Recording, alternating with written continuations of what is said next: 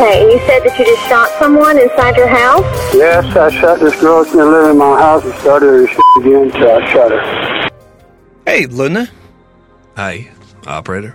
How are you doing? Pretty good. Yourself? What I'm enjoying right now is asking you really quick questions because you keep tipping that can toward your mouth like to take a drink, but I ask you a question too quick, so you have to put it back down. What do you think about that? I almost drowned myself. In between, I almost drowned myself. It's been a while. We haven't done anything public for a bit. We've stayed pretty active on Patreon, but it's been a while for a 911 Calls podcast, so welcome back.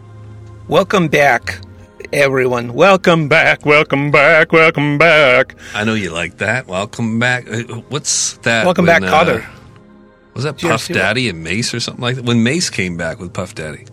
Yep. There's that, and then there's also the TV show Welcome Back, Kotter. Oh, yeah, from the 70s/80s. Yeah, they did. Both good times. I don't know. Anything been good going on for you other than the fact that everyone on the public feed here, everybody on the uncut version on Patreon just heard your whole lawn get mowed? Yes, I think it's still happening. Wow, that's impressive. Yeah, not a whole heck of a lot to catch you up on here. Still drinking, still smoking, but about to quit smoking. I got 8 cigarettes left, and I promised on my kids, which I've never done before, to my lady that I would quit smoking. So that's an update on me, and I hope that we can go through this journey of cutting out at least one vice together for all my decrepit, depraved followers when it comes to the Jack Luna camp. Well, I support whatever you want to do in your life, buddy. Now that you've promised on your kids, I hope it works, because I believe the last time you tried to quit smoking, you promised it on Kobe Bryant's life. And womp womp on all. Yeah, that's true. I was a huge Kobe fan, man. Actually, my lady, that's her nickname. Because when we first met, he was hitting all those buzzer beaters, those threes, and superstar, and her name's very close to the Kobe name, and I still to this day call her Kobe. Man, when that happened to Kobe, I've been looking at that lately, why that went down.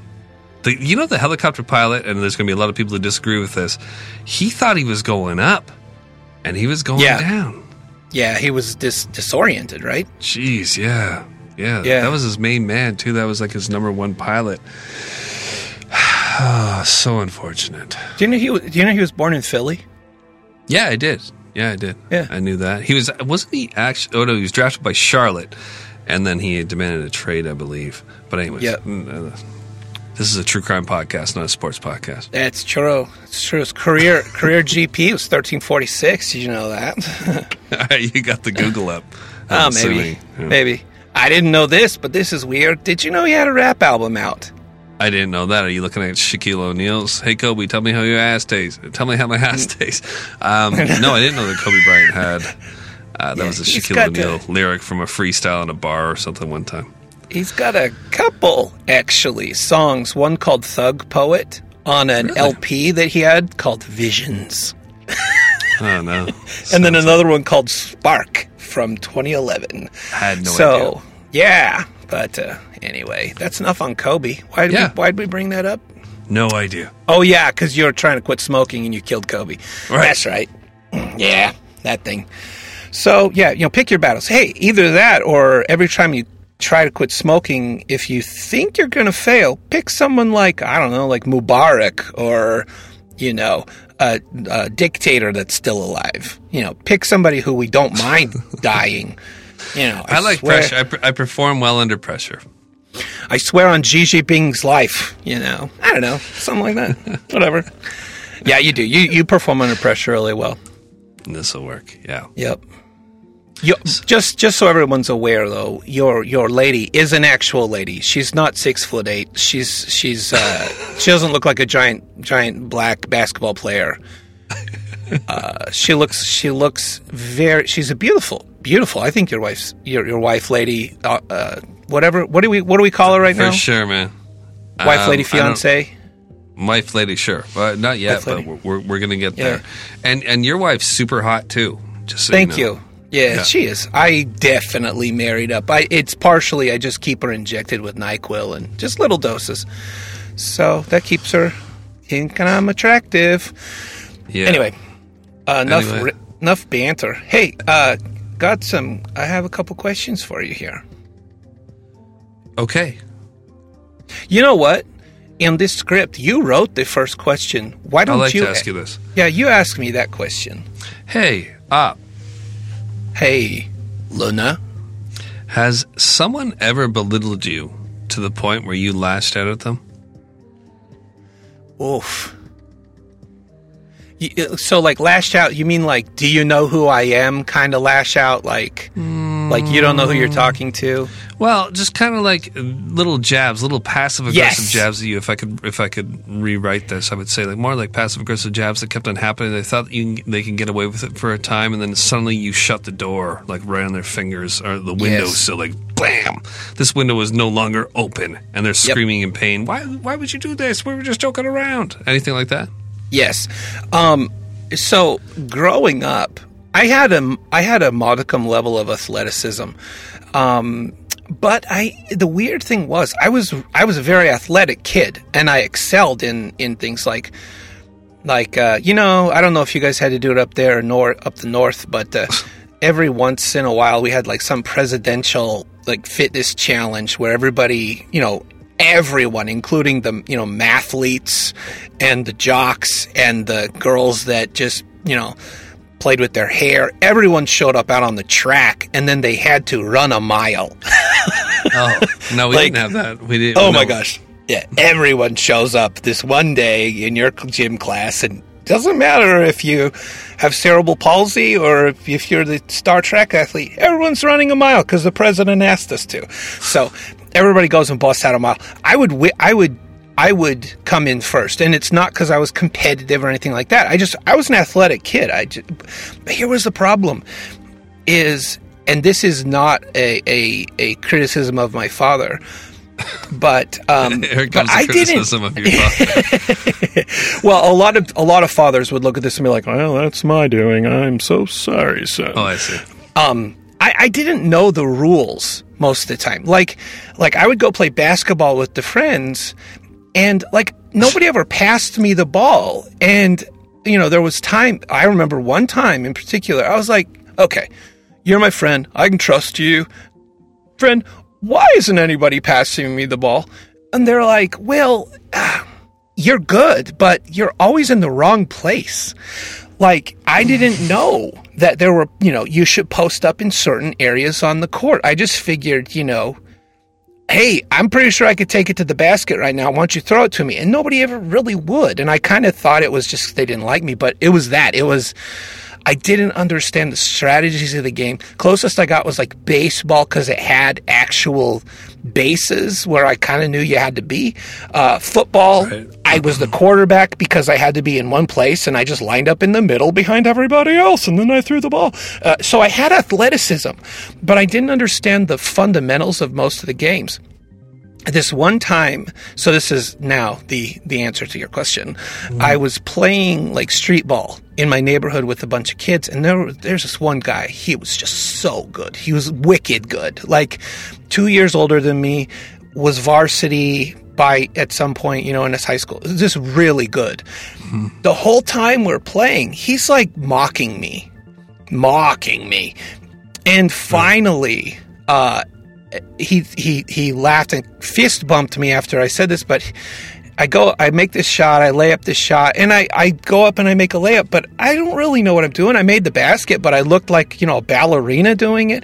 He's like, "Man, who taught you how to shoot?" And I was like, I just turned to him, I'm like, "Helen Keller."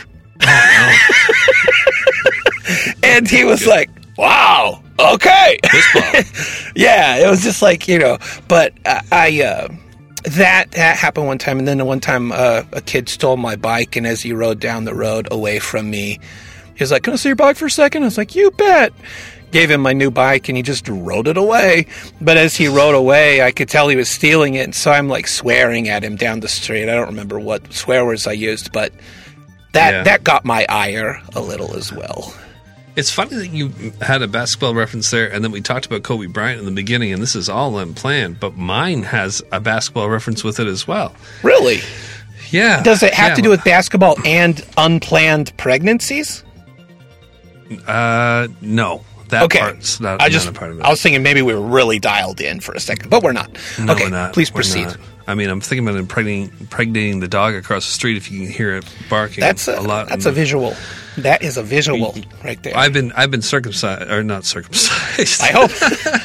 Boy, you got kids everywhere. If you think that's what stops pregnancies, we better get a looking. They just tie it in a knot at the top, and you empty it at the end of the day. That's what I thought it was. But no, I kept my fingers crossed the whole time we had sex. I'm pretty sure. Nope, you can't get pregnant. I had my fingers crossed. I just made a reference of raping the dog across the street and it being okay because I've been circumcised. I meant I've been. What's the word I'm looking for? My nuts got chopped off. Yeah, vasectomized. All right, I have vaccinated in my head. I got that too. Yeah. But euthanized. You euthanized let's not talk about that. Your members. Yeah. Anyways, I was playing basketball, shooting some hoops. I could hit threes. I could almost dunk.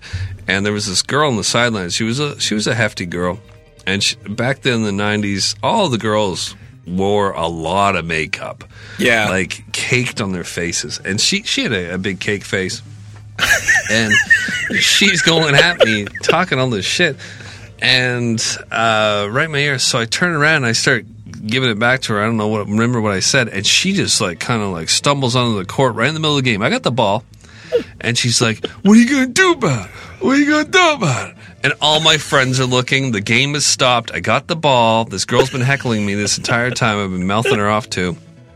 And I just kind of lose it in that moment as she's talking her shit to me. And I, boom, throw it. And I hit her right in the forehead. And her face fell off. It was so caked onto her face that it knocked the mask of makeup almost half off her face from me bouncing this basketball off her forehead. Really? So the basketball impact just knocked her face off. It transferred remember when you had silly putty and you'd transfer the comics onto so you basically hit her with a basketball and it transferred the cake up off of her face onto the basketball. Yes, and That's she put amazing. her hands to her face. I saw it happen. I was right there. Put her hands to her face, and she started running away, kind of crying. Everybody's giving me shit because they think that I hurt. I didn't hit her that hard with the basketball. I just wanted her to shut up and stop disrespecting me in front of all my friends. And I didn't say anything else, but I knew the reason she was covering her face because what the impact had done to her face. And anyways, yeah, I snapped in that moment. I've always remembered it. And there's... this connects a little bit to the case that we're about to cover. Not at all, but a little bit. Yeah, a little bit it does. Has this girl, do you know where she is today? That's my lady who's inside. I know, it's the dog across the street. No, I have no idea. No idea. Because a lot of your stories, when you talk about, messing with a girl that's younger, usually it ends but I feel bad today because she actually died last year in a creek. No, she probably did die somehow. Talking that shit. Oh my gosh. No. That's all. That's my story. Hey, I got a question for you. Sure. What is the age difference between you and your lady? 7 years. Really? I met her when she was I was 19. She was 12.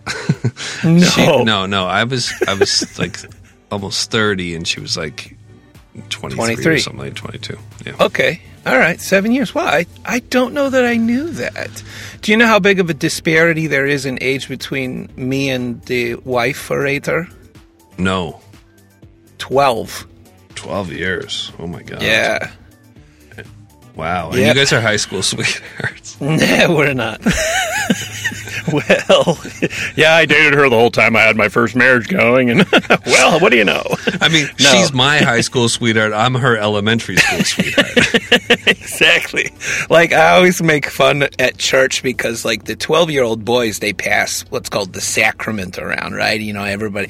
So they're handing out bread and water to everybody. And I'm to make a joke that I'm yeah, when I was passing the sacrament, she was an infant. Goes over really well. It's terrible. Like, I was looking at her while I was passing the bread and water, sir, and I was like, I'm going to marry that girl. The flower girls at your wedding, everyone's like, oh, she could be next. or I like to tell her that when I got married the first time, she was 12. Yeah, right. Oh, Creepy. my God. When you start doing that math, I've done it a few times, man. It's like, wow, when I was like leaving high school and I was starting to like smoke crack, you were just starting to like understand what the show Friends was all about. Yeah, you loved Teletubbies. And I was getting into crack. I know. Exactly. Man. Well, that age disparity there, it's okay once you get a little bit older. Yeah, and right. At my age, when she was at that age, I was a little more immature and able to make her laugh about certain things, and it really worked. Plus, I liked hot younger chicks, so that helped my Right. nose. Yeah, me too. Fist bump over 1,000 miles bump. Yeah. Now, there is an age where, about 22, and if you're 30, or I think if you're like 50 and you meet a 22-year-old, it's a little bit weird, but I was still pushing 30, so I'm okay with that. Yeah. There is I don't know. I feel like, yes, I agree with you that the age disparity kind of fades away the older you get. There are some where it still seems suspicious or suspect. Here's where it is, and I'm sure you're going to say the same thing that I'm going to say. It's if you're taking advantage of that person. Like, so if you're 22 years old and you start dating a 14-year-old, sure, they matured in ways physically, but mentally, I mean, you're able to run circles around them. If I'm 30 and she's 22, or I'm 29 and she's 22 or 20, she's got a good head on her shoulders to that point and able to defend herself to my weirdo advances if I was a weirdo. If you're 60 and the person's like 20, I mean, you're probably offering money in some way, which is a power move as well, and it's not all about love and your connection. It's got to be about love and the connection. It does. It shouldn't be based on other things. Mutual respect. In some cases, even though love and respect should be a thing, sometimes you look at it and you're like, well, they both seem happy. He's 72 and she's 31, but hey, he's getting something, she's getting something. So it's different, I guess different strokes for different folks. Sure. But there are some age disparities where we kind of look at it and we're like, yeah, that's weird. That's really weird. Yeah, and I want to go back on that for a second because I have met like 50-year-olds who are going out with like 25-year-olds, 24-year-olds, and there's absolutely no problem with it at all. Like they're having a great time. Sometimes the age disparity, it's like there are differences. Opposites attract, and there's things to talk about on both sides that keep the older guy young and keep the younger girl more mature, and there's an attraction in that way. But I think we all know when we see an 80-year-old with a 20-year-old what's going on right there, or when you see a 30-year-old with a 14-year-old, what exactly is going on right there. We don't need to explain this too much. We don't. And there is also public awareness of social awareness of like a certain scenario, and then like what the dynamic is like behind the scenes, because there are some truths like you might marry your significant other, but you're also marrying the family. So that includes like if that 50-year-old has kids, they're 25 as well. So you marry a 25-year-old girl, there's a dynamic at play behind the scenes that even though like on paper they're like, she's getting this, he's getting that. It seems pretty good. But she also is competing, or now she's the mom of somebody herself. It's weird. There can be some things. No situation is a bed of roses, I guess. And marriages and developed relationships, I won't even go as far as to just say marriages, but developed relationships often are a balance.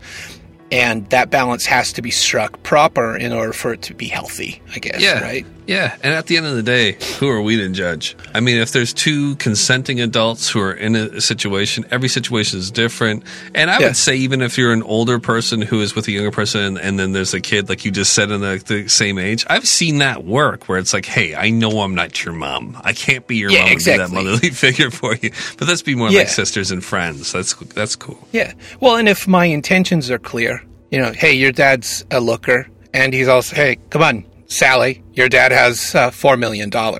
I'm 25, and I really needed a boob job. And I also want a Corvette. If she's clear with her intentions, then Sally's going to be much more amenable to seeing that relationship through. You did ask a question like, who are we to judge? And the answer I would give is, my name's the operator and your name's Jack Luna. That's who we are to judge. Right. Exactly. Anyway. Hey, okay, one more question. If this was bugging me. So, and actually as I was doing the research, I was like, this actually fits. So, if you had a disease that had been determined to be terminal, and you had a predetermined time left on this earth, would you use that time in any regard to do anything that you would never in any other circumstance do? I think, so I have an answer for this, and I think it's a very honest answer. I think it's the right answer, is a healthy person would have all kinds of things that they would tell you that they would do. I go jump off a cliff with bucket list things, right? Yeah, I do all these crazy things. I jump off a cliff with a parachute, or I go paragliding, or I zip line, I bungee jump, I jump out of an airplane, all this stuff. I travel across the world. But the reality is, when you're in that situation, you're terminally ill, and I've met these people. I have a friend right now who's in this situation. All they want to do is die peacefully. They just want to rest. They just want to go out without it they want to get all their affairs in order. For me, if I was a terminally ill person, I was older, this is exactly what I want to do. I would be thankful to know when I'm about to go, because there are a lot of people who go suddenly and they don't get all these things cleaned up.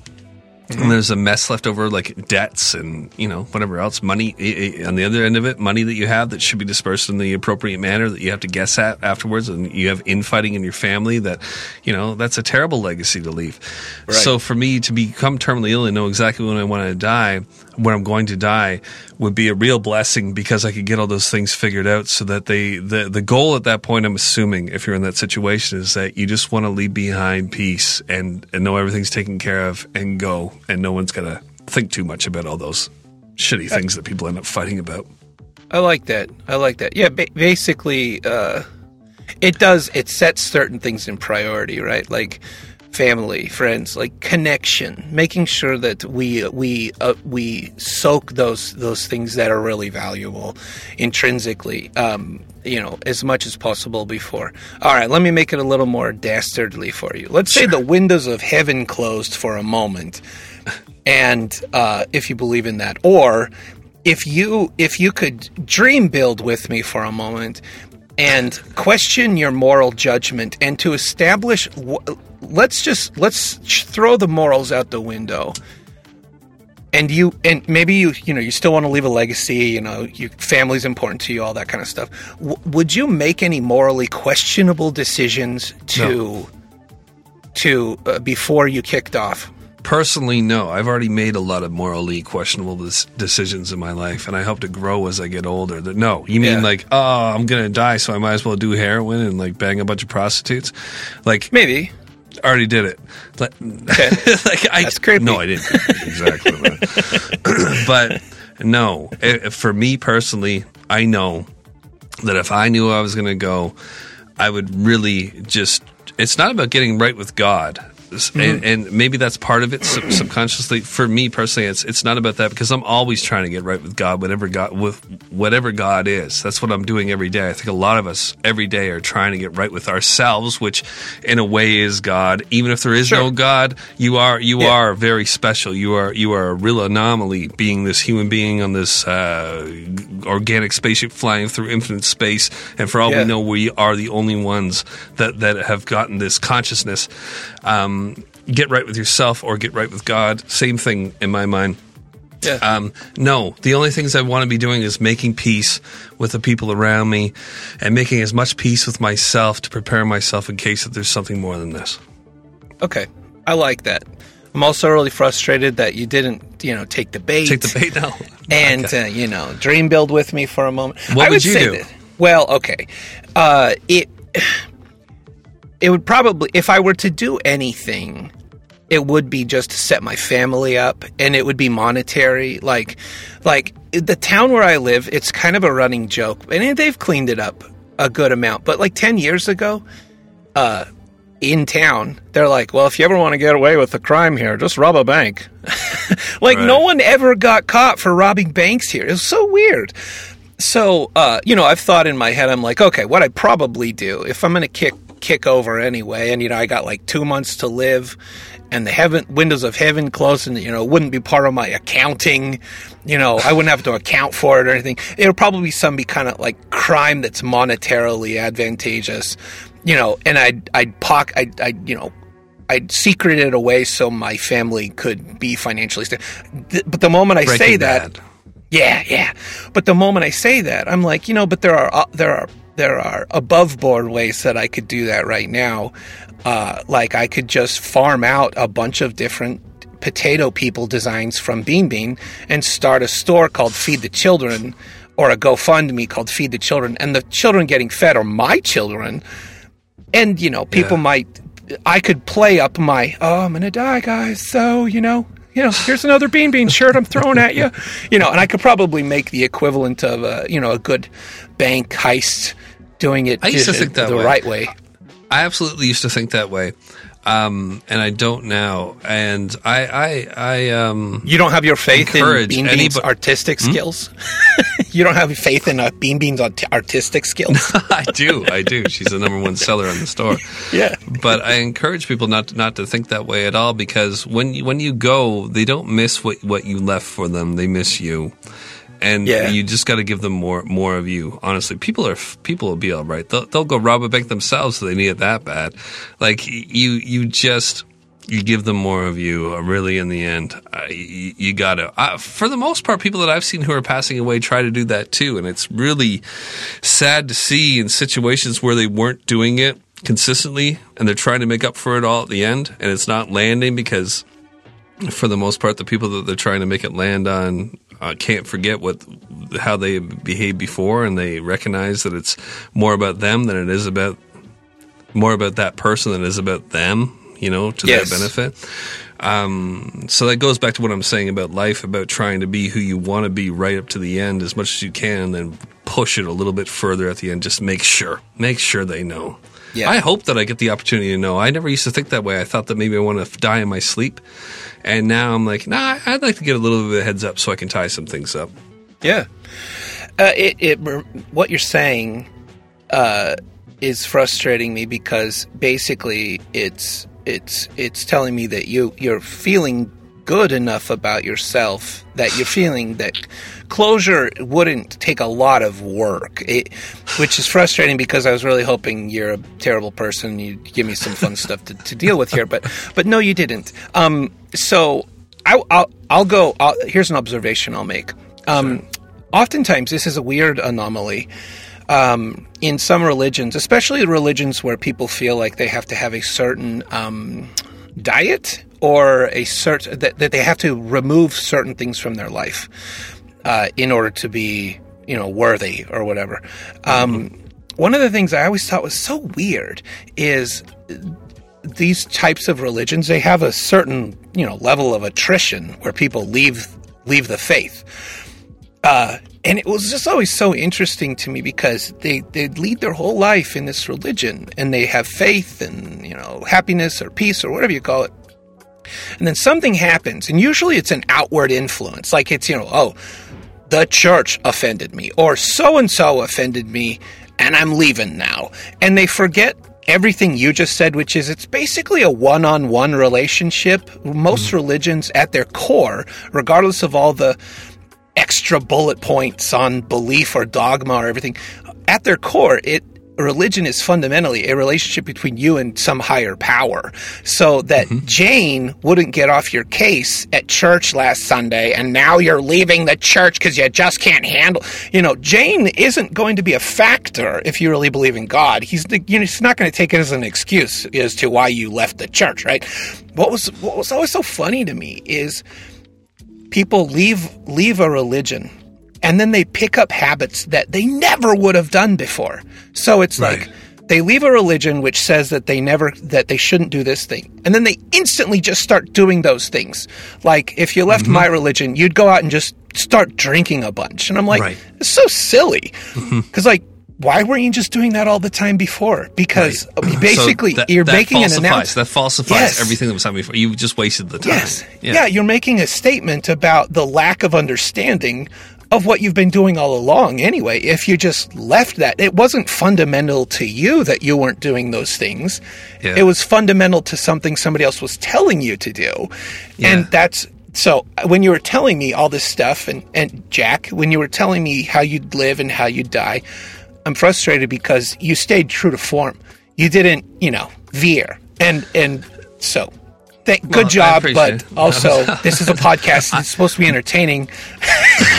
We'll get into the actual episode here too, but I'm firmly in the camp of the Stephen King camp. There are other worlds than these. That's what Jake says in the Dark Towers. There are other worlds than these. When Roland lets go of his hand and he falls away from him in the, I believe it's the end of the Gunslinger, or maybe it's the second book. I'm not sure, but there are other worlds than these. And I really am starting to, as I get older now, and I've been doing more of these podcasts and going in depth with death and the last moments of somebody's lives, and what serial killers going in deep into what they say that they saw in the eyes of their victims and the guilt that they feel in certain ways and things that they had said to them. Going deep into that kind of stuff, I have a sense lately that I've been here before. With my children, I see it all the time, and I've talked about it already. I got this real sense that I had another family, that I was a child in another family, or I was a father in another family, and it's happened multiple times. And the more I come back, the more I learn about being. And it's not about, I always fear that I'm going to lose my kids and lose my girl and lose. But you lose contact with your family as you go in later on in life, and you almost see a death in life with with relationships with people and stuff like that. Mm-hmm. And I believe that that's an example of what's happened historically with our spirit as well. And I'm really working on that and trying to get it as right as I can this time around. So I'm worthy to enter another phase where I can do even more good. And this is very preachy and far out, but that's where my head is at. I enjoy hearing it because you mean it, and I think that's what stays in an episode is, if we're genuine. I have the same kind of belief system, and the way I would translate it is you were part of another family. You were part of a bigger thing, and you forgot, that family still exists in my belief system. That family still exists. We were all there before this, and we all chose to come here. So, what you're saying, as far as I believe, it's true. Right. you had a big family that you're a part of, and sometimes I think if we're spiritually aligned, regardless of religion or anything like that, when we're spiritually aligned, I think we're given things. I think we're given knowledge that we didn't have a moment before, and however that comes to you, I think is really cool, because whether it's Stephen King telling you there are many other worlds than these. Yeah, or Jesus telling you there are other worlds. Hey, whatever floats your boat. Because some people hate to hear Jesus say it because they're like, oh, I don't believe that crap. But Stephen King says it and they're like, wow, what a thought-provoking thought. I'm like, hey, however it got into your earballs, cool. Yeah, it's a good thought, So, well, and for people thinking that we're jibber jabbering here, the operator and I talk like this all the time, so it's easy company to be in for myself right here. A little daunting when I realize that there's a large audience hearing what I'm talking about right now, and sometimes I forget.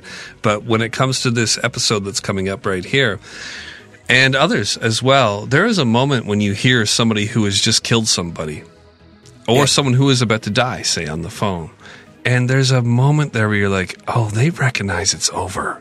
And and they're feeling a calm from that. Like they're like, okay, I just screwed the whole thing up, or I'm about to leave, but there's a relief in it because this chapter is just closed and I'm ready for the next chapter is basically what's happening in their minds.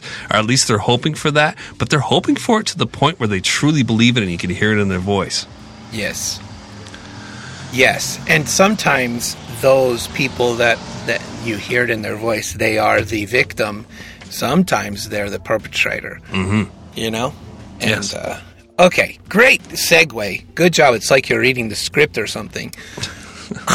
But isn't that funny? Hey, just so anyone that's wondering, how much of this is scripted and how much isn't, we're currently through 3 bullet points with very little content so far. So, yeah, I'm sure no one is impressed that we can just jibber-jabber with unscripted, but just in case you're wondering. Right. All right, so here's a little backstory on what we're about to hear. So this happened... the call takes place Sunday, July 26th, not to be confused with July 4th, which is a much more date that people know, and 2009, which is really what happened in 2000. Nobody remembers that because we just got, beat with a sock full of quarters economically in 08. Nobody cares about 09. But this happened in 09.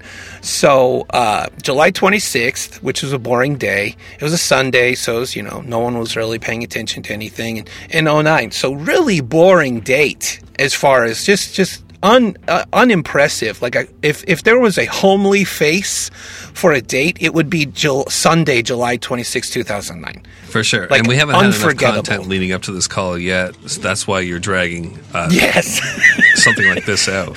I'm really light on content on this call. Just kidding, I'm not. I really when I read that date, though, I was like, that is a very forgettable date. Anyway.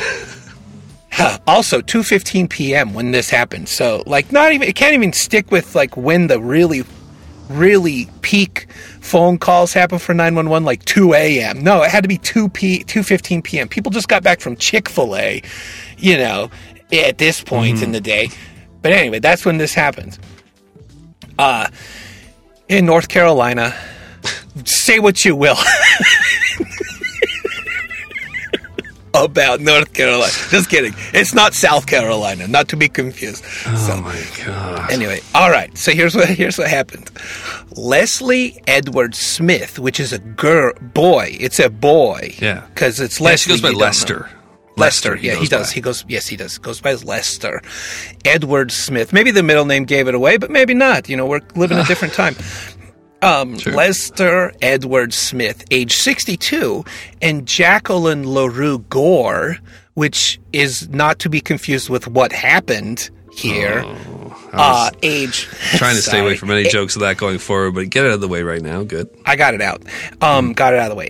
Age 48, so he's 62, she's 48. So does that fall within the acceptable margin of age disparity? It could. I mean, you've lived quite a bit of life to that point. No, absolutely, it does. But also, I don't think that they were boyfriend and girlfriend like a lot of people say in this case. I think that they were just kind of like friends. They might have screwed around once in a while, but they weren't like a real item. Actually, Lester was trying to help out Jackie in a lot of ways with her drinking and stuff, but we'll get into that. We'll get into that. And even on the call, he kind of establishes their relationship right in the call. He's like a Big Brother character to her, but with benefits. Right. Big Brother with benefits. Oof. Oh, gosh. Don't ever Google that. Do not. If nobody's ever made a movie by that in the adult film industry, what a missed opportunity. Anyway, I digress. Okay.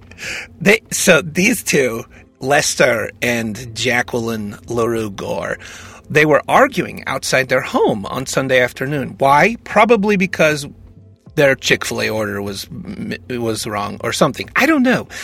But it got to the point where Lester went to the neighbor's house and asked to borrow a gun.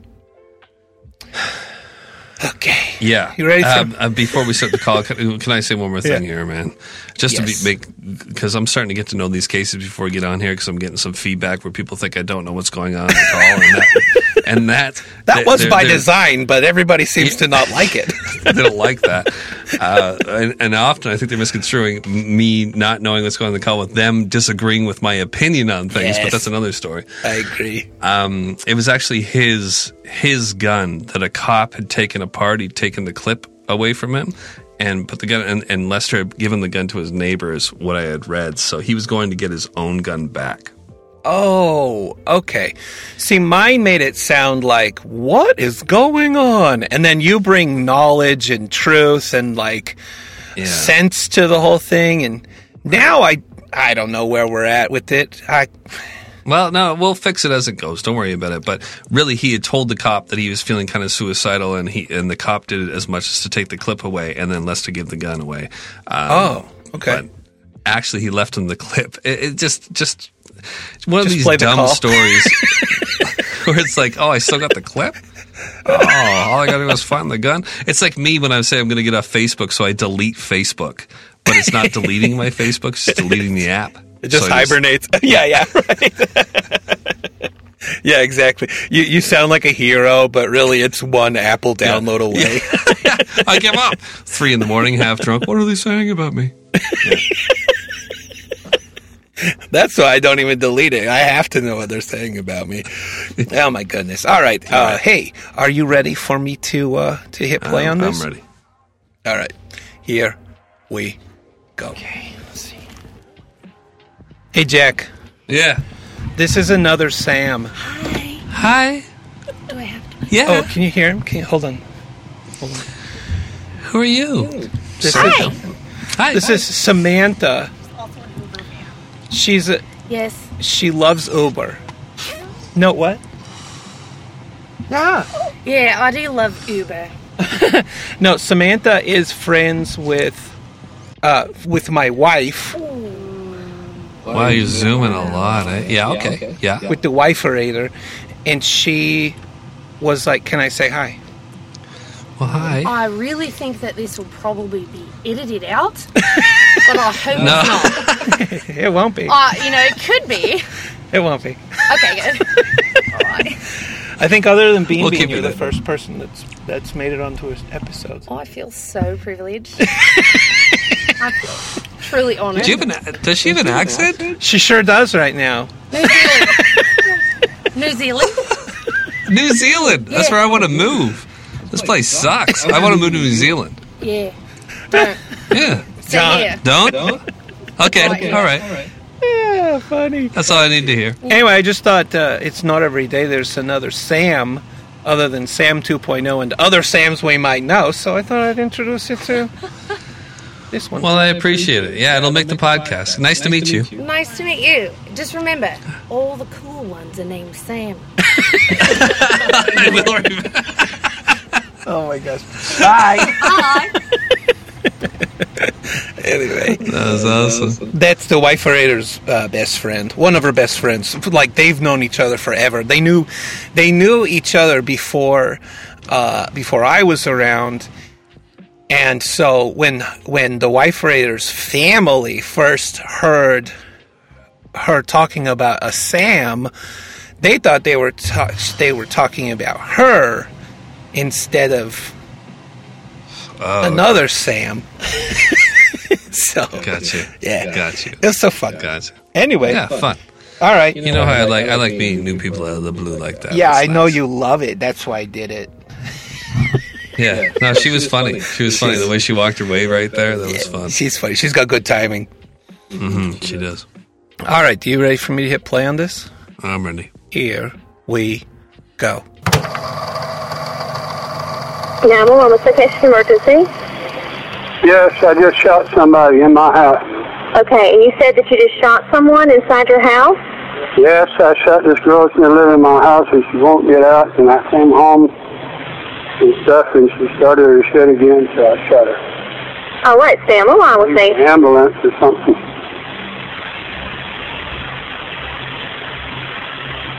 Okay, sir, first off, have you put the gun down? Yes, I have. Okay. Okay. Okay, sir. All right, now stay on the line with me, all right? I need to find out some information about how serious she is, okay? All right. Probably dead. All right, how old is she? She's 48. Is she awake? No, Is she breathing? she's trying to. Okay, stay on the line with me, all right? Now, I've got help coming to you, all right? You need an ambulance. Yes, sir, I've got the ambulance coming. Okay, listen to me, sir. Do you think she's beyond any help? I'm not sure she should be. I shot her point blank. You shot her point blank. Where did you shoot her at? In the chest. In the chest? Is there any serious bleeding? I can't tell. She's laying on the floor. Okay, is she completely alert? No. Okay, what part of the body was injured? Heart? You said you shot her in the chest? Yes. Is there more than one wound? No. Okay. All right, and when did this happen? Just now. Just now? Okay, stay right here with me and don't hang up.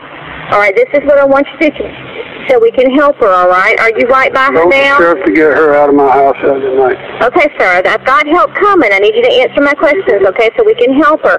Are you right by her now? Yes, I am. Okay. Lay her flat on her back on the ground and remove any pillows.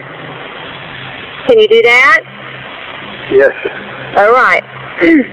This is what I want you to do. Can you kneel next to her and look in the mouth for any food or vomit?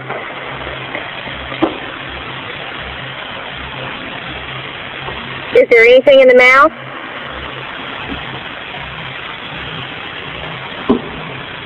Sir, is there anything in the mouth?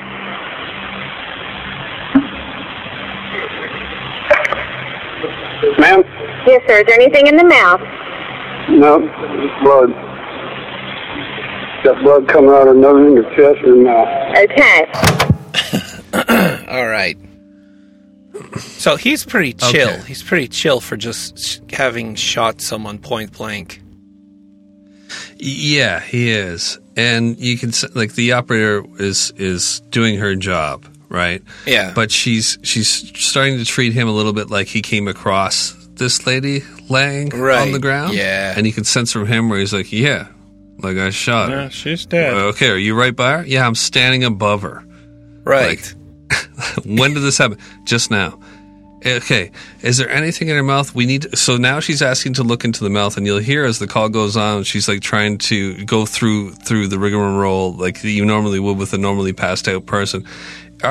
Is there a bag of M&Ms in her throat or anything like that, sir? I need you to look into her throat. Yes, she's kicked into the bullet points that she's reading, going through protocol, which more power to her. Good Totally. for you, I guess, because there's protocol. But yeah, I think we both know, and he knows, Lester knows what's up. Yes, and the reason why we're cutting in right here too is like this moment where I was talking about in the beginning, where he knows his life is basically over from what he's done, right? And you can hear it in his voice, where he's like, "Man, like shot her point blank. You're gonna get me to do CPR? I mean, I'm telling you." You want me to do chest compressions? I shot her in the chest. Yeah. Like, I mean, you want me to check her mouth? What's in there? I don't know. A lolling tongue and some blood? Are you getting me to look for like half a hot dog? Because she wasn't eating a hot dog. Right. She didn't die from choking. I can tell you that. It's from the 44 right. Impact wound to her chest. Pretty sure. Here's the other thing I don't understand is when maybe I got to remember that it's easy to be an armchair captain, coach when in these situations, but it would seem to stand. It would stand to reason. I don't know. Maybe not. But if there's a chest wound, doing CPR. I don't know. I don't know how the body works well enough. It would just seem to me that maybe you could be forcing more blood out of the chesticle area, right? Well, how about this? You're not talking to a guy, again, who came across the scene. You're talking to this woman's killer, and he is not giving you any indication to this point that this was accidental in any way. Like, right. And he gives, we'll hear the rest of the call, but it's a little bit like, I don't know, like a Three Stooges scene here. There's another example that I'm looking for. But it's an awkward situation for both on the line. I shot her. Okay, sir, we're going to tell you what you can do to save her. Why would I want to save her? I just shot her. They literally intended to do that. Yeah, it's a little bit. It's playing out sort of like a parody in a way. Because it's like both sides are doing what they have to, but you're like, come on, everybody, get on the same page. But again, she's doing her job, and she's doing all that she can for this woman who's just been shot. So all the power to her. We understand. But I'm not saying she's doing anything wrong. he's obviously done something wrong, but it's just a little awkward and almost, if you're dark humored, like a humor situation that plays out here going forward. Yeah. And his life's over here at this point, and he knows he can hear it in his voice as well. He's just kind of like tired. Yeah, you could hear it. He's resigned to a certain degree. All right. All right. You ready for me to hit play again? I'm ready. Hey, guess what? Actually, what would keep me from... Don't play a bill. Right here? You're going to do this right here? Oh, my God. Who knows if there'll even be an ad. But you know what we haven't done in a while is pay the bills. By the way, I should let you know. We opened the store, and we have a little over 12 orders. So we got to pay the bills some way, so this would probably be a good place for an ad. Oh, man. If you want to go to hell, yeah.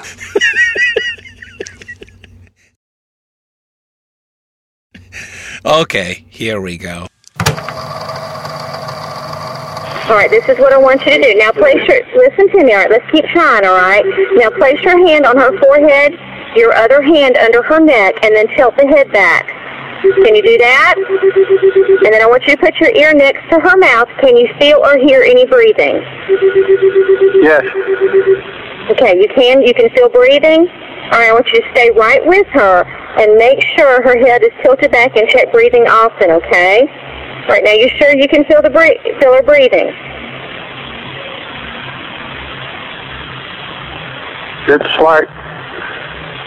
Okay, Mr. Smith, stay right here with me, all right? Now, if she vomits, turn her on her side, and I'm going to stay right here on the line until help arrives. Now, you tell me when they're right there with her. Now, if she stops breathing, you need to tell me immediately so we can help her. Well, you need to get there quick. They're coming, sir. All right, now listen to me. Tell me exactly what you see and hear her doing. She's not doing much of anything. She's really shallow breathing. Really shallow breathing? Okay. Yep, she's all right. bleeding at the mouth. Okay. All right, I've got them coming to you, all right? I'm with you. Okay. This is what I want you to do, sir, all right? Okay, we're going to try and help her. Do you feel any I don't want to help her. You don't want to help her? She's dead. She's dead? Sure looks like it. Okay. Okay, can we try to do CPR on her, sir? Let's do CPR and bring her back. You're going to help me do that, right? Ridiculous. I just shot her. I understand that, but we still want to help her. CPR. I can tell you how to do CPR. That will help her, all right? This is what I want you to do. All right, listen carefully, and I'll tell you how to do chest compressions. All right, what I want you to do is place the heel of your hand on the breastbone in the center of her chest, right between the nipples.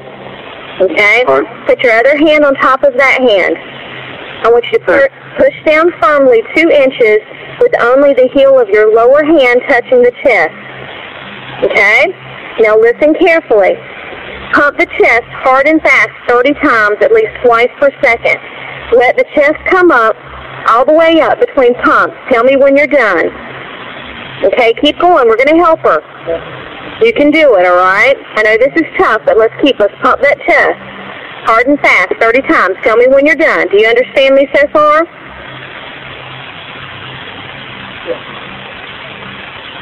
Mr. Smith, you still with me?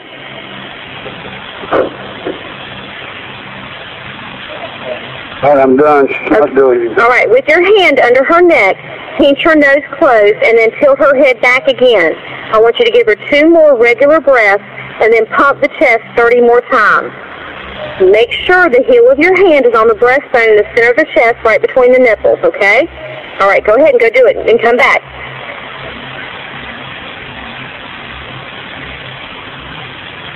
Mr. Smith, you still there?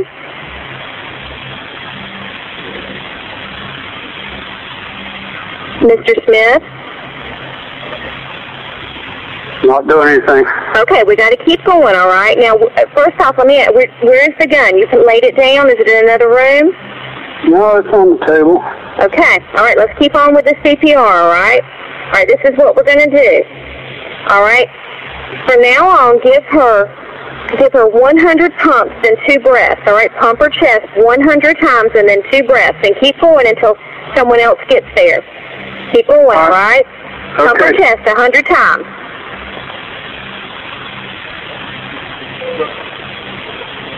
Mr. Smith, keep pumping the chest. Let me know when you've got 100 pumps and then 2 breaths, okay? Let me know. Keep doing it over and over. Don't give up. This will keep her going until the paramedics arrive. And then you tell me when they're with her or if anything changes.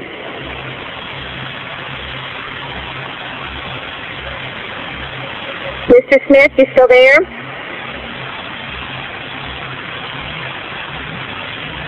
Mr. Smith, if you can hear me, just keep going, all right? 100 pumps, and when you get to 100 pumps, then 2 breaths. Just keep going.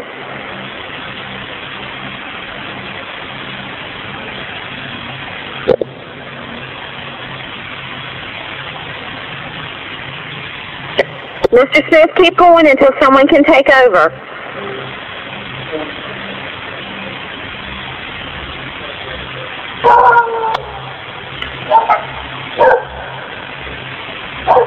Mr. Smith?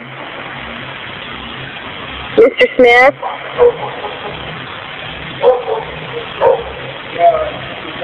Mr. Smith? Keep going with the CPR until we tell you to stop. Keep going.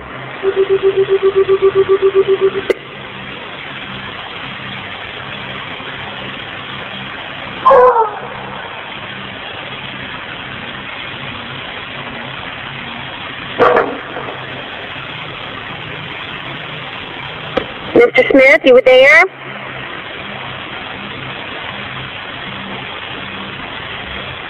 Sheriff's office! Mr. Smith, go talk to the deputy. Come on.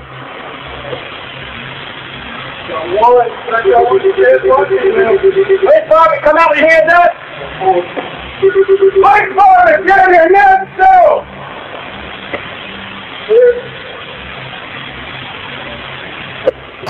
Okay. Wow.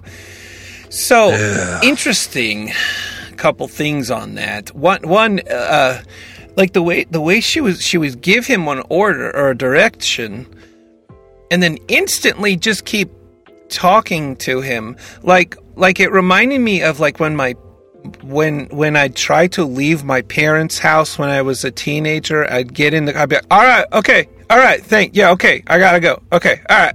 And I get in the car, and then my mom's at the window, and I roll down, I'm like, what? And she's like, blah, blah, blah, blah, blah, blah. I'm like, okay, fine, all right, yeah.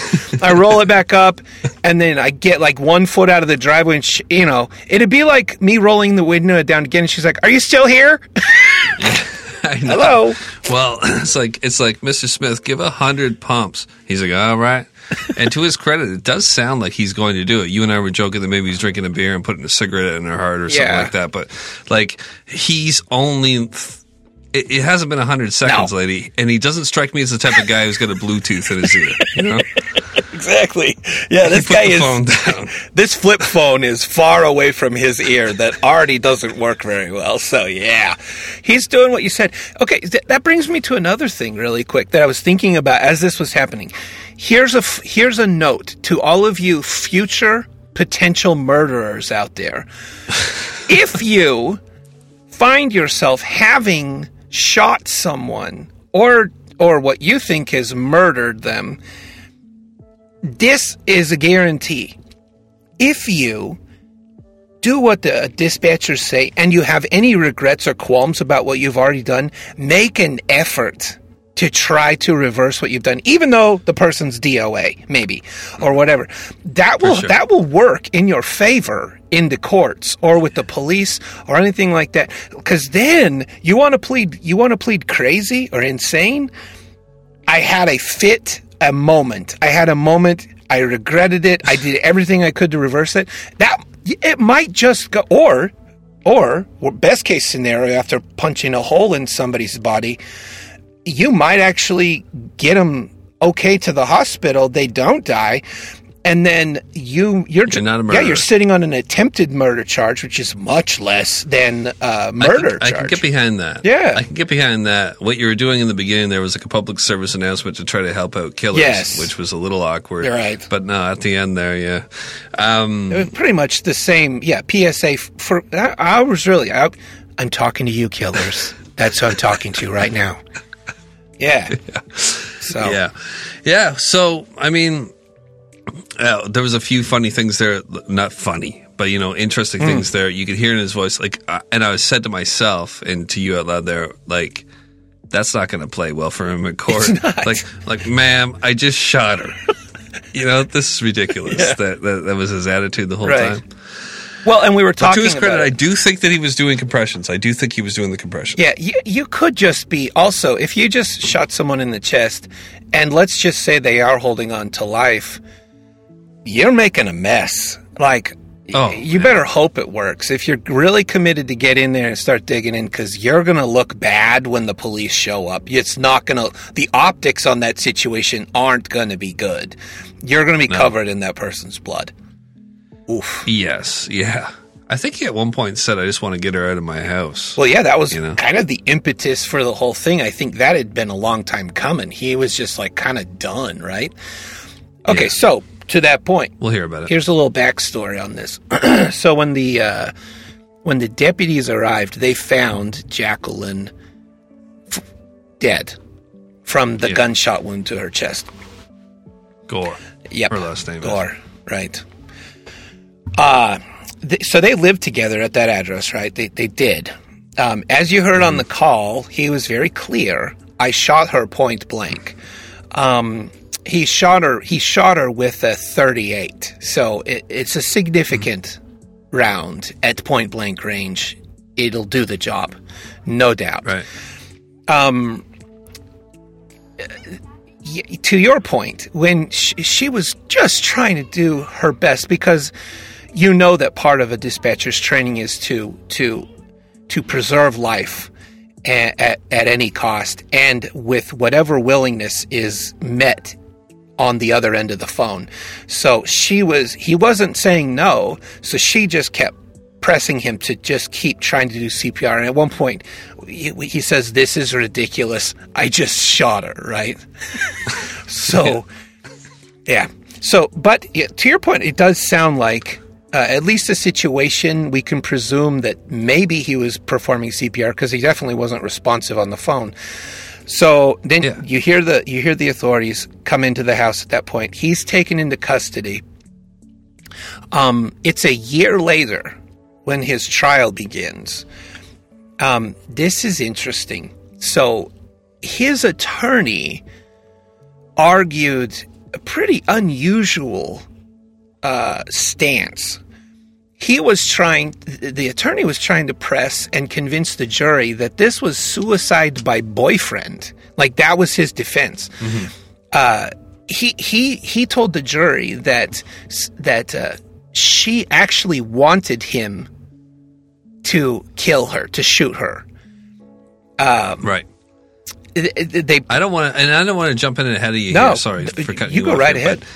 Jump in. And I don't believe you have this in your notes, although it might be in your mind, is that only 11 hours earlier she had left a voicemail for a girlfriend telling her girlfriend that, thank you for everything you've tried to do for me. She's an alcoholic. Jackie Gore was, and she was a problem for a lot of people in her life, and she had mental illness and all that. She said, I'm about ready to go, basically. So that kind of plays into this, where she could have provoked her. So it's his house. Mm-hmm. It's his trailer, I believe it is. And she's been staying there. He's been trying to help with her alcohol issues and her whatever else is going on in her life. It's possible if he had kind of played his cards right on that call specifically, because it seems like on that call that he shot her, he's really not showing any remorse. He's not saying anything on that call that would allude to the fact or give enough information, enough proof that would say she forced me to do this. Right. He just shot her. I believe what he's trying to say later is that she pushed into the gun with her chest and it went off accidentally. He didn't say any of that on that call. No, he didn't. Yeah, and he didn't offer up, like you said, this was a very one-sided a 911 call. This was, at best it could have been a he said, she gurgled kind of, whoa. Sorry. Was that too much? No. Okay. I mean, we'll find out. Close. Give us a 1 star if you think it was too much. But to your point, like, he could have been pleading his case a little bit on the 911 call, but also it sort of maybe rings true with the way he was acting. Very calm, very reserved. I went through his history with the police, and the best I could find was he, had some speeding issues with, in the 80s. So this isn't a guy where this seems to be a thing, right? And you made a good point earlier before we started this episode that he had a gun and that he actually at one point had mentioned being suicidal, right? So he kept the clip. He kept the magazine for the gun, and the neighbor had the gun, and he was doing this out of kind of safety, self-preservation. Do you mind if we go off-road with this, and we'll grab all the points in this off-road little trek that will take us on nuts. here? Because I don't want to step over your information, but I have it all in my mind right now. So these two, yes, he did not have a history of any of this type of thing, assaults or domestic gun charges, violence or anything. Whatever, domestic abuse, whatever. Right. But they were friends. He's like in his 60s. She's in her late 40s. And he's taken her in. And she's been around with a few other guys that weren't taking her in. But he took her in. And one of the stipulations was that she would not drink. So she ended up leaving at some point because he kicked her out because she was starting to drink again. I see. And part of the reason for her leaving is because they got into an argument where she was starting to become abusive towards him. He held her hands until the police came after his phone call. And when the police got there, they demanded him to let go of her hands, and as soon as he let go of her hands, she punched him in the face and started to attack the police officers. Not in this scenario, in another one. No, not in this one. Previously, though, so just she to give had you some been background on their relationship. She was the aggressor. Police show up. He was trying to restrain her. The moment the cops tell him to let go, she pulls a Mayweather and just waits for the ref to get out of the way, and she slugs him. Okay, all right, wow. Cheap shots. Exactly. Wow. Yeah, the refs break you up, and then boom, takes her cheap shot. Yeah. That happened, and it happened again. And then the police showed up. They said, "Well, either she goes or you go." And he's like, "Well, it's my house, but you know what? I'm going to let her stay here." And he goes, and he stays with his brother. But it's on, believe it's this day where he comes back. And this is the moment where he gets his gun taken away from him because he gives it to the police officer. They take the clip and they give the gun one way and put the clip the other way. Mm-hmm. And he brings them back together. When he comes back the next day because he forgot some, I believe it was insulin medication. You see, the thing is with Lester here, his mother had just died, right? Yeah. And he was coming back from the celebration of her life, the wake, whatever. And he had learned that he had prostate cancer or some kind of cancer. I think it's prostate cancer. You're right. So he's in a tizzy about all this. Plus he's got this, let's be honest, this, in his mind, crazy lady living in his house. He's trying to help out, and he's had to leave his own home just to keep the peace with this situation. And when he comes back to the home to get his medication, she freaks out on him again in front of all the neighbors on this day, on this call that we're hearing right here, and kind of makes a scene. And he gets so pissed off, he goes back into his trailer. And he sees that all of his guitars are laying all over the place. She's been screwing up his house and screwing with everything. And what she's doing is she's trying to sell his guitars. Oh, wow. When she asks him about the guitars, she's like, "I've already sold 2 of them. What are you going to do about it?" "You ballless wonder" are the words that he says that she used. He keeps on saying, call him a bitch and call him a ballless wonder. Oof. Now he has the gun. Now he's got the clip. And he says, "You know what, Jackie, I could just shoot you." And she says, "Go ahead and do it. Again, you ballless wonder. Go ahead and do it." And this goes back to our conversation in the beginning about being provoked by somebody and, being belittled to the point where maybe you do something about it. And on this call, when you hear him being kind of resigned, there's a bit of relief in his voice to me as well, where it's like, well, she asked for it. Like, I kind of hear that in his voice, knowing that information that I just gave right there. Yeah. It was kind of like she asked for it. But at the same time, she didn't deserve it. Right. But she literally asked for it. Exactly. His attorneys argued that, yes, she said, what are you going to do? Shoot me? Right? And he's like, I could. And she's like, you ain't got the balls enough. And then they said that she grabbed the gun and hit the gun to her chest and it went off. Which I think that's a lie right there. Yeah, I think because he probably would have mentioned that on the call. He could have mentioned that. Ballistics would have shown that she would have had residue on her hand. Right. A lot of things which we're bereft of those. We're light on that information, so we really can't go much further than that. But I can try to use a drunk lady voice to recreate that scene. And I believe I did that successfully. So we're moving. I will say, that's the thing about getting drunk, I think, is what do they call it? Liquid courage, right? They oftentimes. Yes, sure. And it just checks you into the Darwin Award ceremony in so many cases. It's like you get so tough. And once again, did she deserve that? Heck no. No one deserves it. But it puts it in the camp of like, well, what did you think with, so society can wag their finger and be like, no. But, it's like the Alaskan Avenger. It's like, oh, he took out some pedophiles? Well, yeah, bad, no. But, hey. Yeah. We all want to do that. Well, when you look at a case like the Alaskan Avenger and you look at a case like this subjectively, you can understand it. But objectively, you're like, okay, well, a guy's crawling in through. So in the Alaskan Avenger case with Jason Vukovich, I'm about to drop one on a Dark Topic as a companion piece to True Crime Kent. We all get it why he was going after these pedophiles or prospective legit pedophiles who are just looking at pedophilic stuff that are maybe going to bring it into reality what their fantasies are. We all understand why he might do that. But from an objective stance, you're like, a guy was breaking in through windows, going into a house and tying guys up to chairs and bitch slapping them and threatening their lives, and this guy has paid his dues and now he's just trying to get on with his life. This guy is a terror, and this guy can't be stopped. We need to lock this guy up. But subjectively, you're just kind of like... Anyways, so you could give him a pass. Case, like around a campfire, everyone's going to agree, hey, he was taking out pedophiles. But then on paper, you're like, oh yeah, he was sneaking into their house, and he ultimately ended up using a hammer. Okay, all right, creepy. Yeah. I don't know where I sit on this. Is where most people, everybody be like, he's got I don't a know. Dog running around the house. And, I'm uncomfortable. Yeah. I'm going to go get in my tent now, and everybody would just leave the campfire.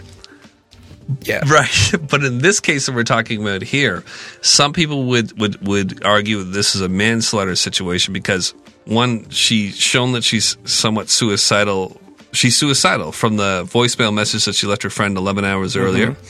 She has been abusive towards this guy in the past. She's been belittling him and taking advantage of his situation where he's just trying to help her. Right. He's in a bad situation mentally because his mother has just died and he's learned he's got some kind of cancer. And this woman has pushed him to the brink and is calling him a baldest wonder.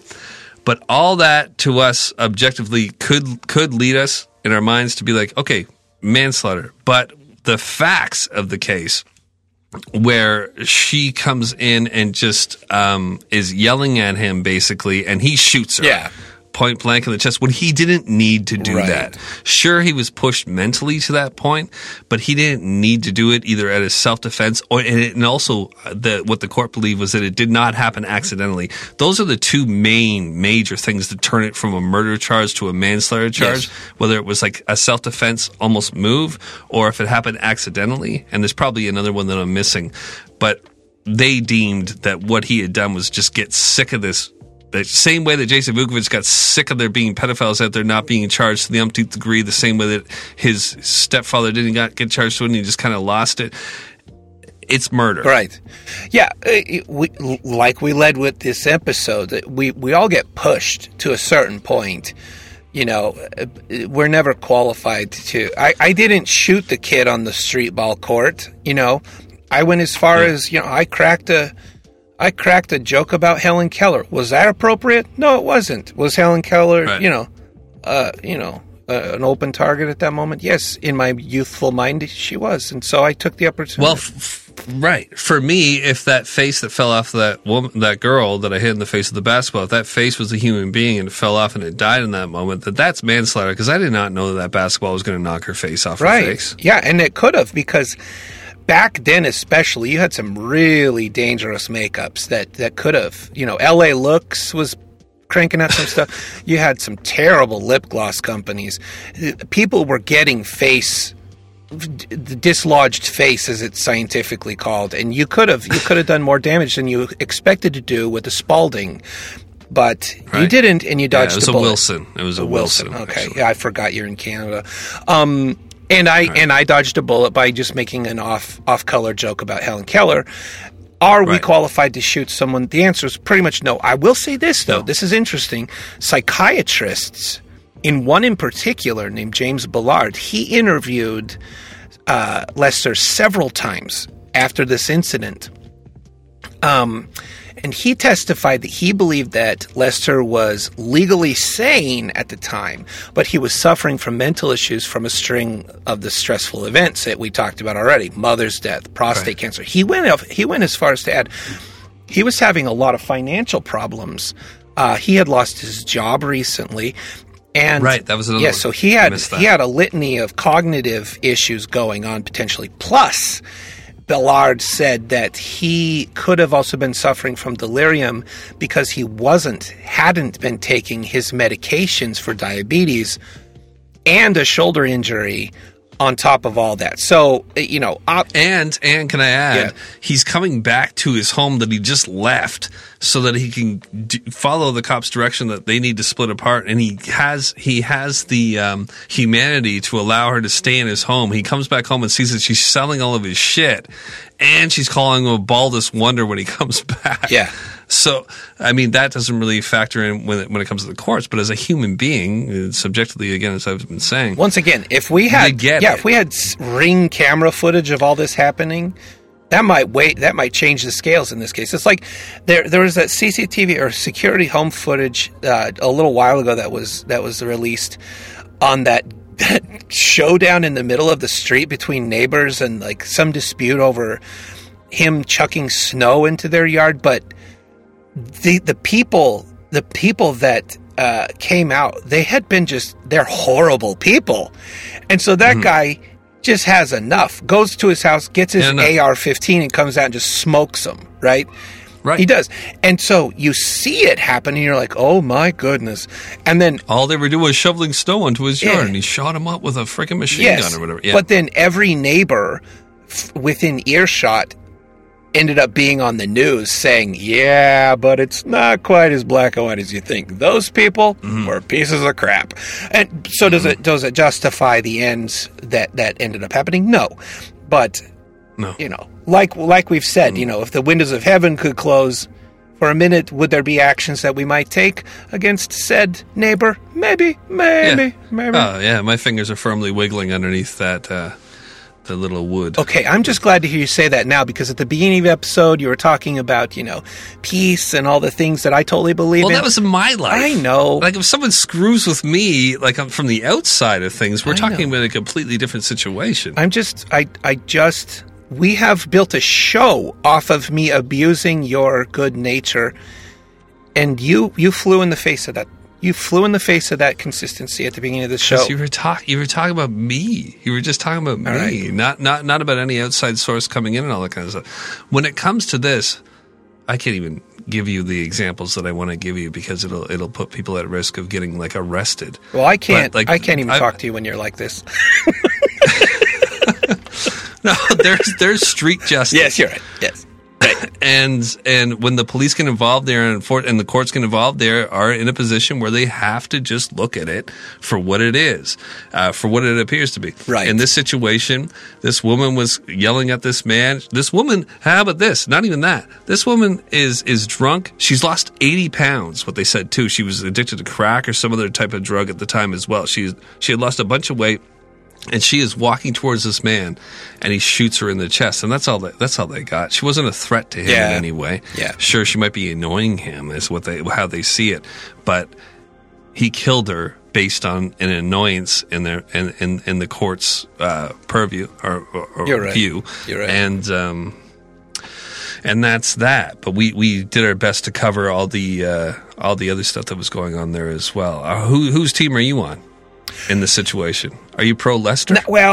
No, you can't. I mean, the law is pretty clear here, and what happened, I'm totally with you. I'm just giving you a hard time because I'm supposed to be the good guy on this podcast, and here you are being a good guy, and it's frustrating me. So I apologize.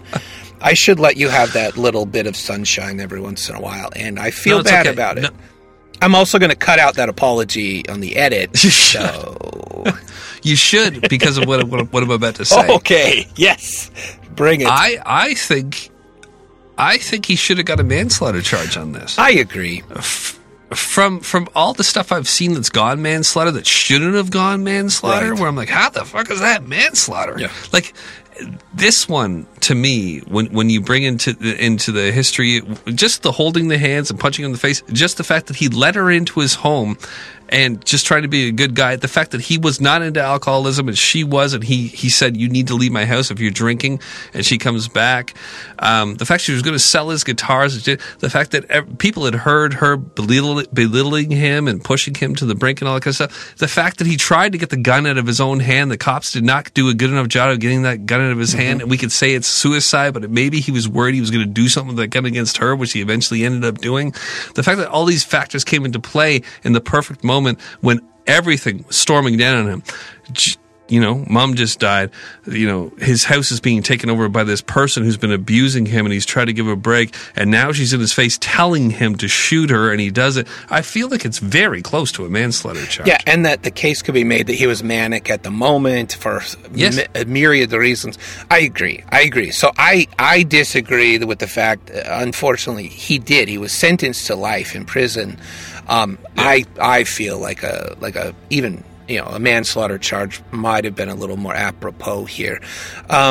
He died in prison as well, did he not? He did, actually. He died this year, 2021. So if you're listening to this in 2031 and you want to talk to us about this episode, go ahead. We'll try to remember it. But in 2021, which is this year, he did die. And we'll be as excited about it in 2031 when you reach out to us and you're like, oh my gosh, guys. We will engage you positively, but just know it's 2021 right now. And yes, he did. He died, and the obituary, said a lot of positive things about him. That he was a doting father and grandfather, and all these things, and didn't mention his imprisonment, which is probably appropriate for an obituary. And she wasn't mentioned either, which also would. Well, why would you, right? Right, okay.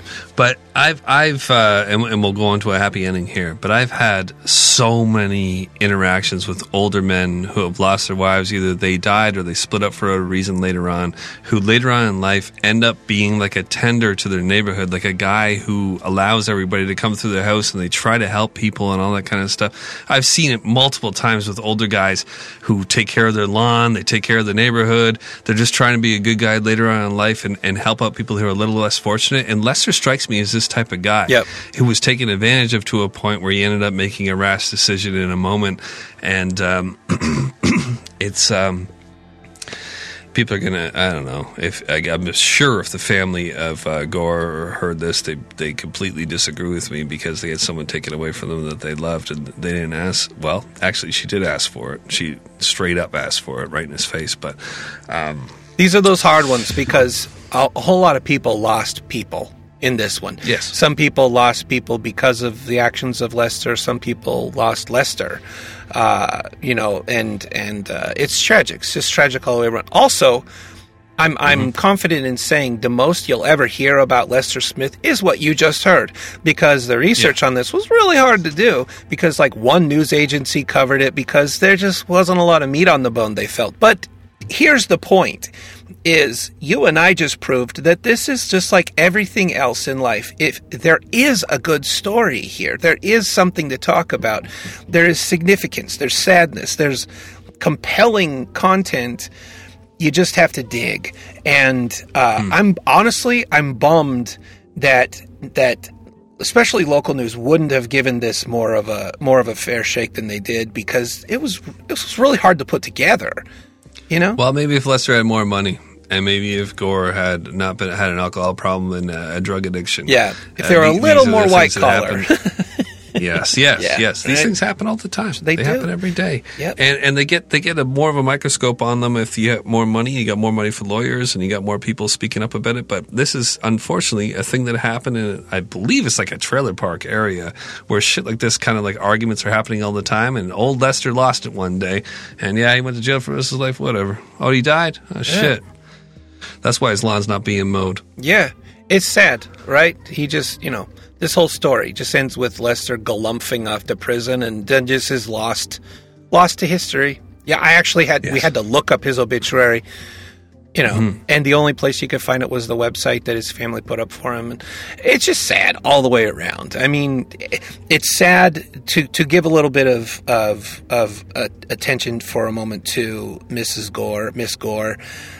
Jackie Gore. Yes, that she could get to that point in her own life where for whatever reason she was in that frame of mind.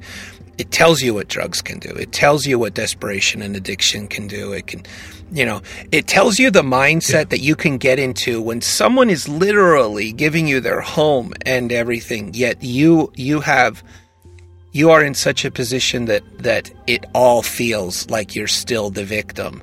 And I mean that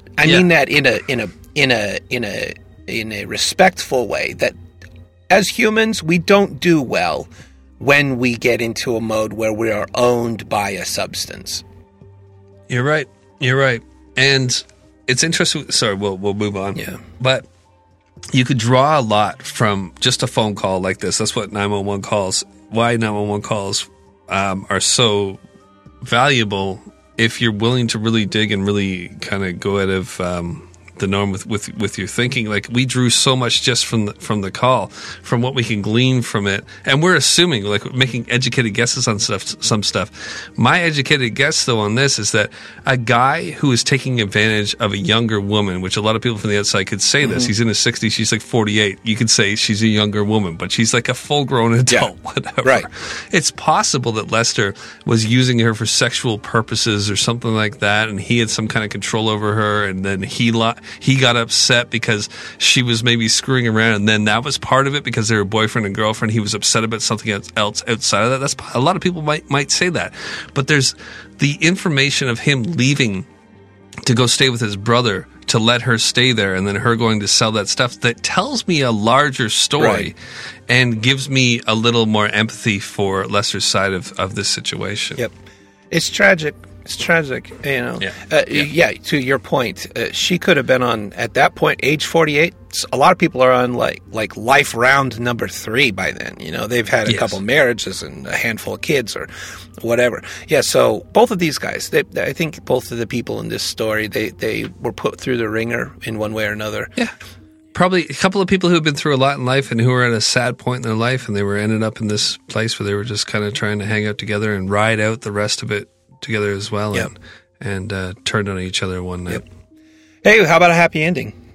Sure. I could either do a happy ending or we could do another ad. I don't want to do that. All right, so this one basically just it explains everything in the call, and it's normally, cute kid calls, all that. They're just adorable. This one is more of a cautionary tale. When you just a rule of thumb on the front of this call, if you hear sirens, respond in one way or another. If you hear sirens, that means you should be doing something, even if it's just looking around, figuring out where the siren's coming from. But okay. All right, here we go.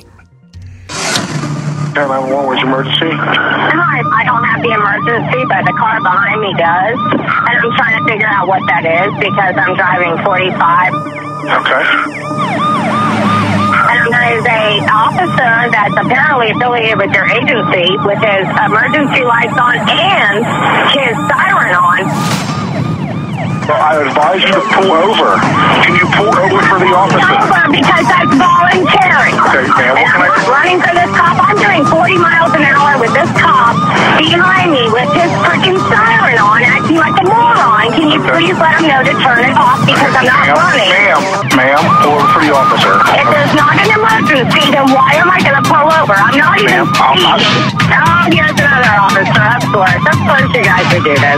Ma'am, pull over for the officers. I'm running a stop sign because of them and because of your false sense of emergency. Ma'am, well, I advise you to pull over. You know why I'm going to pull over? Because I know that I have to recognize you guys as an authority. But you're chasing me. You're going to try and say I'm silly. That is a bunch of... Okay, and what is your name again, ma'am? My name is what I say it is. All right. Wow. So, what deluded world are you living in where the reason you're going to pull over is because you have to recognize their authority, yet nothing you're doing is showing that you're recognizing that authority? Yeah. It's entitlement. Yeah. Did you hear that part where she's like, I just ran a stop line and it's your fault. I just ran a stop sign. It's your fault. Oh, is it really though? She's saying everything that she should be listening to herself. He has his sirens on and his lights on. But she takes it as, can you tell him to turn them off? Not, maybe I should do something. Well, what makes you think, lady, that, if it's so crazy that she would think that he needs to stop and not her? Yeah. And if her mind, it can't possibly be for her that he's coming for, well, then pull over. Everybody pulls over when a cop is going to an emergency situation. Pull over and see if he goes by you. Exactly. Why aren't you doing that? And once again, she said what is right, but she just won't. She's like, why would I pull over when I should only pull over when there's an emergency? Why would I pull over if there's no... Maybe there's a 3-year-old hanging out of your trunk and you can't see it. Or, what world are you living in where you think the cops are just driving around willy-nilly, turning their sirens and lights on behind you just because they're bored? I mean, maybe in some cities. You know what? You know what world I think she's living in? I think she knows she did something wrong and she's calling it in as some kind of weird alibi. Yeah. Of ignorance. Yep. Where it's I don't know what's going on. This is why it's taking me so long to pull over. Right. And then she just pleads ignorance on the whole situation. She's calling because she needs enough time to keister whatever illicit drugs she has in the car. Or that 40 ounce which is going to be hard to keister. Let me tell you. But believe you. Anyway, I thought I'd leave us with that. And I don't know. Entitled ladies, they're fun to listen to. I also get really frustrated when I hear them, and I just want to go punch a wall. So anyway, it's not just ladies. I mean, it's a major segment of society right now. Entitlement that is acting like they're the center of the universe. Yeah. It's like, hey, it's not a new thing that we have authority. Yeah. And then there's regular people on the street that are possibly committing crimes and you get pulled over and you get checked on. I know that there's abuses to that situation too. But I mean, if you're not doing anything wrong, for the most part, you have nothing to worry about. And there's a lot of people who aren't doing anything wrong that are trying to incite a situation where they could plead being a victim of this and enter this group where they can be holding up signs and stuff too. It's I'm a victim too.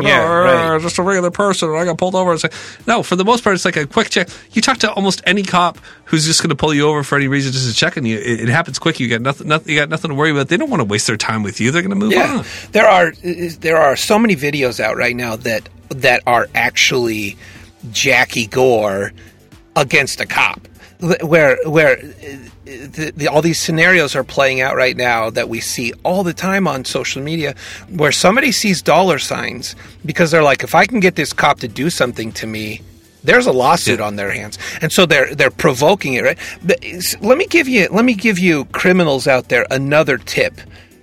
If you disagree with the cops and you think that they're just a bunch of turds, okay, cool. If you really believe that, do what they say. And if they're abusing their authority, you make money because you can take them to court. But you just have to know your timing. You have to play the long game. Yeah. If you really want to make money off the police and you really think they're corrupt, do the long con. Let them do their job off the front and don't resist arrest. Let them abuse their authority, because your time is not then. A police officer's job is to be a collector and a box checker to see whether or not you are following the law. And a good cop does those things on the fly and determines if you're obeying the law or not, and then collects you for processing. Yeah. That's their fundamentals. A bad cop is going to do whatever he wants. Go along with it, because just bide your time and then go through that process and then sue them, and you make a bunch of money. So if you really don't like the cops, do that. Make some money. Here's another tip. If you're not a criminal and you're getting pulled over for whatever reason, or you're getting harassed by a cop and you feel you are, resisting all of that puts you into a category of actually committing a crime. Right. So shut the fuck up. And at this point, they're so tired of dealing with this. They get the picture. Yeah. Believe me, these guys get it. A lot of them have done a lot of bad things, but the point has been taken. That's, let's try to let these guys do their job. For the most part, police officers are trying to help society, and there might come a point where you actually need them in your lives, and they should be respected a lot more than they're being respected right now. My fear right now is that they're being turned off. Kids, my son would never want to be a cop, he told me. Yeah. He's like, why would I want to be a cop? Cops are shit. He has this mind. He's 9 years old because of what he's hearing on YouTube and everything else and online. Right. Who wants to be a cop anymore? We sloughed. We're starting to slough out all and point out all the people that were doing wrongs and all that kind of stuff. We're starting to do that. Let's start to celebrate this thing again and get the right people in place, and not accuse every single one of them of being the worst case scenario, because you might get what you wish for. Here's an interesting thing to what you're saying. If you can have conversations all day long, and you'll find people that are on both sides of the fence. When you say, should police officers be able to do X, Y, or Z, or do they abuse their authority or anything? When I say this, though, find somebody that disagrees with this. If I ask the question, well, who is going to uphold our laws? No one's going to be like, nobody should be doing that. No one's going to say that. But guess what? The people that we put in place to uphold our laws on the day-to-day in the streets, that's police officers. So unless you got a better idea, our laws are upheld in the minutia of our towns and our cities and our provinces and counties and blah, blah, blah, by the law enforcers. So ask yourself, well, who's going to enforce our laws? And if you don't have a better idea than police officers at the moment, either get involved if you really don't like them, or know that is a profession. It's a profession. That's like being critical of engineers or something, or like, Elon Musk crashes a couple rockets, and so you just hate all space engineers from then on. It's like, no, that's an overstep. You let the pendulum shift too far the other way. Yeah, absolutely. And we should be attacking our firefighters. Yes. This is the message I've been putting across, because those guys are just eating hoagies and washing vehicles, and they're taking all the crap. No, I agree. I've gotten so much crap for talking about firefighters that way. And again, I act like it's just you and I here talking sometimes, and I'm still talking to my friends and stuff. I understand that they put out fires and they pull people out of vehicles and they use the jaws of life and 9/11. I know. Bless their hearts. I get it. I'm just breaking balls, man. No, that's the 20. We're hitting firefighters in 2021. 2022, we're going after nurses. So it's going to be fun. Yeah. Oh my God. I love nurses, teachers. Can you say that as a white officers. Male, middle-aged male? Can you just say, I love nurses? I don't know if that's like, it's okay to say I love children, but when you specify it with an age, like I love 12-year-old children, it gets creepy. I feel like I love nurses is something that you and I we can't say without getting kind of a sideways glance. I love nurses. Right. Oh, well, I don't care anymore, man. I think that people are sick of I know you're joking, but I think people are really sick of hearing people qualify themselves on stuff like this, because it makes you seem like you actually have more of an impact than you actually do. Like, I'll be honest with you. I love 3-year-old boys. That's my favorite human being. It's so true. Me too. And I'll let you think what you want to think about yeah, that. I love 4-year-old girls because Bean Bean is a riot. Can I tell you a quick story before we go? It's a bit of a hug. Yeah. My 3-year-old boy comes into the room holding like a hot dog, acting like it's a telephone. And he's like, hey, everyone's in the middle of a conversation. Hey, what do you guys want? And they're like, he's like, it's McDonald's. What do you guys want? And they're like, oh, okay, we'll play on. All right, I'll take a couple of hamburgers. And he's like, all right. Okay, we'll take a couple of hamburgers. And he's like, what do you want to drink? And they're like, I'll just have a water. And he goes, no, you want a milkshake. They want a vanilla milkshake. And he said, what do you want? And then my mother-in-law was like, I'll have a vanilla milkshake too. And he's like, no, you're going to have a strawberry milkshake. We'll have one vanilla milkshake and a strawberry milkshake and 2 hamburgers. Thanks. And he walks out of the room. And he's talking into a hot dog this whole time. That's awesome. Oh, that kid's got some smarts. I love 3-year-old boys. He's smart. Yeah. I will say this, just not to one that story up because I can't. Your 3-year-old's got smarts. Here's what Bean Bean said the other day. I'm around the corner and I hear her exclaim to no one else in the room, "Ah, I found an eye booger in my nose booger." And I don't know what she's talking about. I didn't want to qualify it. There was no hot dog present. There's no I got some work to do with her. She ate it either way, I'm sure, though, man. Kids make the world go round. They do. Eventually. They do. Eventually. If we teach them right and we don't get rid of all of our police, we'll have a couple kids left. Yeah, man. All right. Well, thanks, everybody. It was good to see you again. Good talking at you. Yeah. Yes. Hugs, everyone. Thank you again so much for listening and sharing your earballs with us.